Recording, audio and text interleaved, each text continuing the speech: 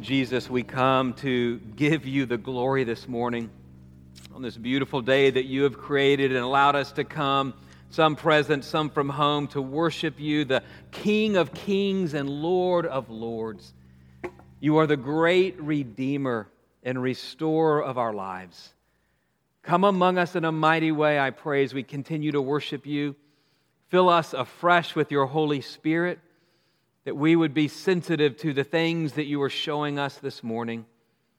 Through it all, open our eyes to see how high and wide and deep is your love. Pray that you come minister to every person this morning. In Jesus' name we pray. Amen. Please be seated. Well, you may know the story, but it had been quite an adventure for Sam and Frodo. A story they never imagined living. These two hobbits from the Lord of the Rings find themselves in a story filled with adventure, with wonder, with fights against good and evil, darkness and light, highs they never experienced to see, and lows they never imagined experiencing. A story they never dreamed of. Then we come to that great epic scene where Sam and Frodo are talking about the story that they've experienced and been a part of so far. And Sam says these words to Frodo, "I wonder what sort of tale we've fallen into." I wonder what sort of tale we've fallen into. These two hobbits found themselves ushered into a larger story than they ever imagined, and they saw a role that they had to play in that story. I wonder if you've ever asked the question, I wonder what sort of tale I have fallen into. I want you to see this morning as we unpack this passage that Dustin read from the book of Exodus, it's a picture for you and me that there is a larger story. There's a much larger story that many of us are probably aware of, and we have a part to play. Every single follower of Jesus has a unique part to play in this grand story. Perhaps you've asked yourself these questions before as you've been trying to find out, what is my role? What is my place here? God, why am I here? What are you wanting to do through me? A lot of questions that we can ask, and especially in these last 6-7 months, a lot of us have had more time to think and reflect on, one, is there a larger story, and what is my role in it? Here's what we're going to look at this morning. God has invited you and me, ordinary people, look around, ordinary people, to play a role in His mission. His glorious mission to repair, to redeem, to restore the brokenness of lives and the brokenness of this world. Every person has a part to play. And there's two things we're going to look at from this passage this morning. First is an invitation. Secondly is a question. So when you think about, God, what is this role that you've called me to play? What is my part? How do I join in? There's an invitation and a question that we find before us this morning. So first, the invitation. God comes to Moses. Now let me refresh your memory. Where we are in this scene, God had just appeared to Moses, who had been out in the wilderness for 40 years as a shepherd. And so all of a sudden Moses sees this bush that is ablaze with fire, but it wasn't consumed. And as he came near, he heard God speak to him out of the bush. And here's one of the things that God said to him. It's in Exodus chapter 3, verse 10. God said to Moses, "Come, I will send you to Pharaoh, that you may bring my people, the children of Israel, out of Egypt." Now remember, they'd been enslaved for over 400 years, and now God has come with an invitation to Moses. Quite a large invitation, isn't it? "Come, I will send you to Pharaoh, that you may bring my people, the children of Israel, out of Egypt." God just gave Moses this invitation to come along and be a part of this unfolding story of redemption. And I want you to see with this invitation that He gives to Moses, it's the same invitation that God gives to you and me. If you remember that I told you as we started this series a number of weeks ago, this story of Exodus being the second book in the Bible written thousands of years ago, it's not just a historical book. It's alive and active.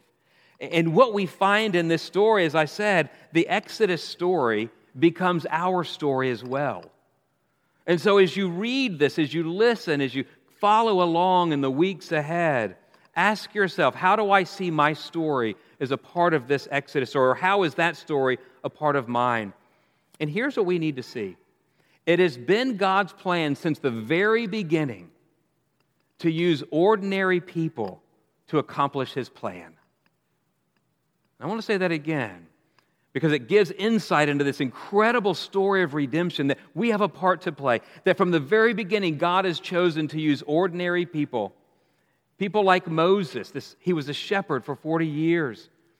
People like David, Ruth, Hannah, Daniel, Jonah. The list can go on. And then you fast forward to the New Testament and you see people who were fishermen, Simon and Andrew, James and John. That when Jesus came to them, He brought an invitation, the same type of invitation. Come. It's the invitation to come. Join me in what I'm doing. Join me as I am unfolding this glorious story of redemption. We read in Mark's gospel that Jesus said these words to these four. He said, "Come follow me, and I will make you fishers of men." You want to know a calling for your life? It's the invitation that God says, "Come, and I will make you fishers of men." I've got something for you, that I am going to be using you to work out my plan and my will for those around you, what I am doing as I'm unfolding this plan before you. That God would actually use ordinary people like you and me to be His voice, to be His hands and feet, or as Paul describes it in one of his letters, that we are ambassadors. We are ambassadors for Christ, making Him known. He is making His appeal through us. It's that call that Dustin read in the gospel a moment ago when Jesus said at the end of Matthew's gospel, "Go and do what? Go and make disciples." What that means is as we go and make disciples, first, we are seeing ourselves as disciples. And a disciple is one who follows another. And we follow in this invitation to come and follow Jesus, that we would, through relationships that God brings us in this community, bring others along to come and know His glory and His grace and His majesty. You see, I think what we need today is a grander vision than most of us have.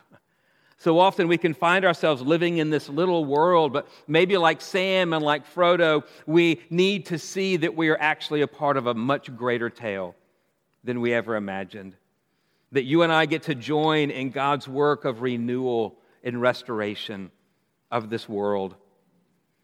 You see, God has called us to come and follow Him and be a part. So let me ask you this question. Where has God been calling you to join in what He is doing? Where has He been calling you?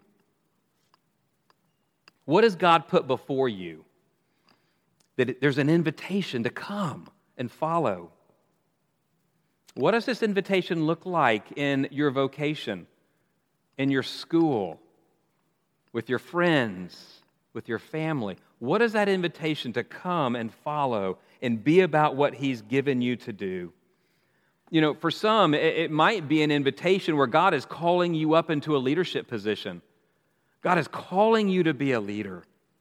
Maybe for others, it's God is calling you with people around you to share the gospel, to truly be a herald of the gospel who comes alongside others.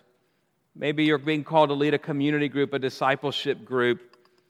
Maybe you're being called to lead someone through the Scriptures, that they would come to know through your role who God is. There's a host of things. I don't know what God might be calling you to, but we've got to ask the question, God, what's the invitation that you have put before me? Now, I need to name this. So, with an invitation, there's always a response, isn't there?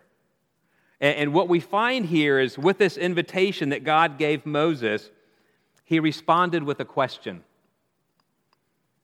You know, it's a question that often we say, hold on, you've invited me to do this, I don't know. And so we kind of move away, right, from that. Or maybe you've been invited to do something from the Lord with a person or in a specific area, and it's kind of like an invitation you've received for a party. We put ours on our refrigerator. Some of them go on the front, some of them go on the side. I don't know why, but if they go on the side, for me at least, it becomes out of sight, out of mind. I've gotten the invitation, but I've never responded. Well, in a sense, Moses is doing this. Oh, he's responding to the invitation, but he's responding with a question. You know what the question is? It's in verse 11. But Moses said to God, "Who am I that I should go to Pharaoh and bring the children of Israel out of Egypt?" I think it's a question that we all ask ourselves at times. Who am I? Who am I that I should go? Who am I that I should do that? I think often we reframe that question that Moses asked. Instead of saying, who am I that I should go, we bring the question, do I have what it takes? I think that's what Moses is getting at here. Do I have what it takes? Listen, ladies, I believe this is probably true for you, but I'll tell you it's very true for men. So many men that I talk to have that question. And it resonates when you say, they've asked the question, do I have what it takes? Maybe you haven't verbally said it to someone else, but you sure have thought it.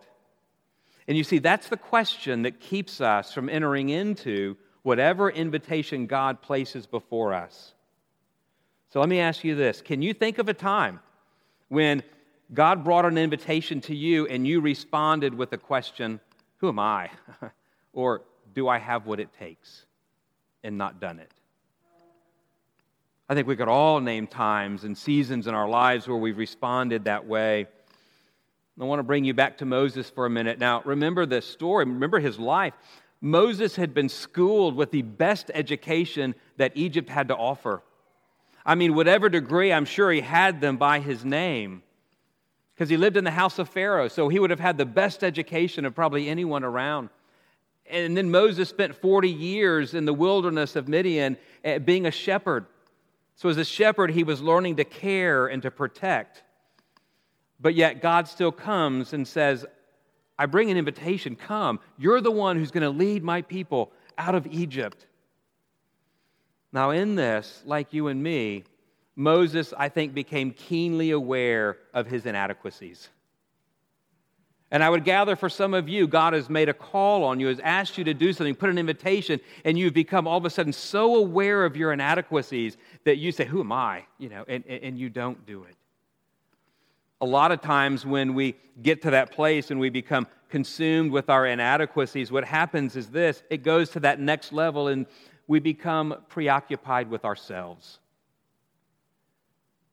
Instead of looking outward, instead of looking upward to what God is doing and how He's wanting to use us, we become inward focused, seeing our inadequacies and becoming preoccupied with ourselves, not entering into what God's put before us. You see, so many of us, I think, miss out on stepping into invitations that God has put before us because we become so focused on us instead of God. Instead of God who tells us who He is and how He is with us. So I'd ask this again just for you to think for a moment. How many times have you responded, maybe even lately, with who am I that I should go? Or got caught up in those thoughts, I don't have what it takes. You see, what we see in this passage is this. God doesn't call us to a task because we're the most competent. God doesn't call us to the task because of the resume that we have. Notice what God did not say to Moses when Moses questioned, who am I to go? God didn't say, oh, Moses, wait a minute, pull that resume out of the drawer. Remember all the things that you've done. Remember this education that you have. All of this shows you can do it. No, He doesn't do that at all. Do you know what God's response is? Basically, Moses is saying, I'm not up for the job. But God says, I know. I am. The response he gave to Moses is the response that we need to hear, and I would say we need to hear with a period or an exclamation point, and it's this. God said in verse 12, "But I will be with you." But I will be with you. Do you have what it takes to do what God has put before you? Can I tell you the answer, humanly speaking, is no. We may think that we do, but we don't on the things that God's calling us to. You may be very competent in your vocation and in so many other things in life. But when God calls you up to a calling, to whatever it might be, the answer is, do I have what it takes? No, but you do. And that's what you and I need to see. God says these words, "I will be with you." And all the objections that Moses said, but I don't speak well. And we don't know what that all looked like, but he had all these objections. And I love it in chapter 4, verse 12, God said, "Now therefore go, and I will be with your mouth and teach you what you should speak." Friends, you know what you and I need to know? God says, "I will be with you." God is enough. Period. We think that we've got to have all this other stuff. No, I will say God is enough. What we see in this passage is that Moses was insufficient for the task, but God was sufficient. And friends, that's the story that we see unfolding page after page in God's Word. He takes ordinary people like you and me who are not sufficient for the task. Take David or Jonah or Hannah. And then look at the 12 apostles. Do you think they were up for the task? No. But God takes ordinary people like you and me, and He says, "I am enough."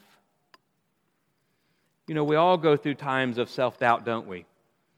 We all go through times where we bring our question, do I have what it takes? Listen, when you go down that road with God, that road that as you look ahead, it is an unknown path, but God's pushing you down that path, and you ask, do I have what it takes? All you need to know is this: God is with you. When God brings an opportunity to you where He's calling you to really share the gospel with someone else, and you think, I don't know enough. Get somebody else to do it. What you need to know is God is with you. When God has placed you in a position where you feel overwhelmed, maybe it's your vocation, maybe it's at school, who knows where. All you need to know are those words that God said, "I will be with you." When the battle of self-doubt rages stronger and stronger in your mind, come back to this passage that God responded to Moses by saying, "I am with you. I will be with you." Friends, you hear me say it often from this pulpit. God is the "I am with you" God. Whatever He puts before us on our path, we can go for it with boldness and strength and confidence. Why? Not because of our resume, but because of the God who is with us. He is the one who leads us, and we can trust Him in every way. The Apostle Paul put it this way in Romans 8:31 and 32. He wrote, "What then shall we say to these things? If God is for us, who can be against us? He who did not spare His own Son, but gave Him up for us all, how will He not also with Him graciously give us all things?" Did you hear what Paul said? He who did not spare His Son. I want you to think about this. The same God who was with Moses in that wilderness that day, saying that you're going to be the one to lead my people out, and He did. This is the same God who was with Moses.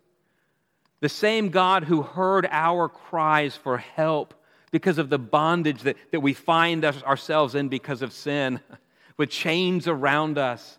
He's the same God who heard our cry, and He came near by sending His Son. He came among us by sending His Son. And then it goes beyond that, friends. He is the same God who, when His Son died on the cross for you and me to break the chains of hell, to break us free, to set captives free. He's the same God.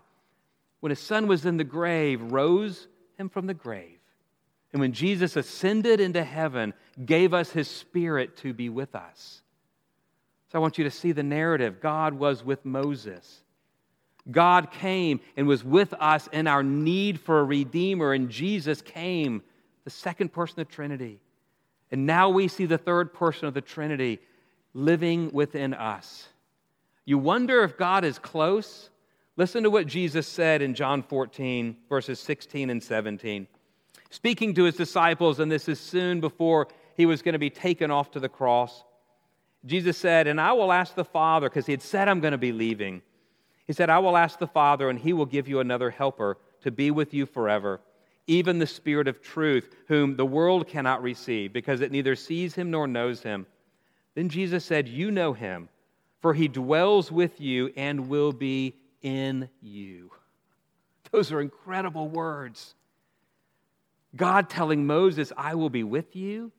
Friends, now he's saying, I'm not just going to be with you, I am going to be in you.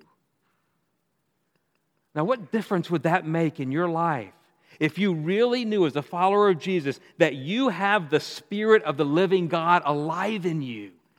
Friends, that is resurrection power.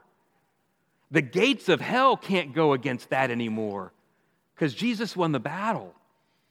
So I want you to see the connection. Whatever God calls you to, whatever invitation he brings you, remember, the Spirit of the living God is alive in you. That is not only a power, but a presence of God who leads us in everything. I'll wrap it up with this. You all know, many of you do, the life of the Apostle Paul. He was Saul before his name was changed. And when Jesus appeared to him, there was such a radical transformation that he lived his life, instead of persecuting followers of Jesus, he lived his life with the message of the hope of the redeeming grace of Christ. And this man that you would think, he had an amazing resume. All the kind of Jew that he was amazing. How schooled and how learned this man was. But yet, listen to what he communicates as he's talking about sharing the gospel with people. 1 Corinthians 2, verses 1 through 5. And I, this is Paul speaking, and I, when I came to you, brothers, did not come proclaiming to you the testimony of God with lofty speech or wisdom. For I decided to know nothing among you except Jesus Christ and him crucified. And I was with you in weakness and in fear and much trembling. And my speech and my message were not in plausible words of wisdom, but in demonstration of the Spirit and of power, so that your faith may not rest in the wisdom of men, but in the power of God. Paul named his weakness. He didn't let that get in the way because he knew in the midst of his weakness, the power of God was so amazing because he knew the Spirit of the living God was in him. Because I want you to hear as we wrap this up, God loves to take ordinary people like you and me, weak, broken vessels. Yes, we are. Weak, broken vessels, so that his power, his glory, his plans, his redeeming work would be seen through us.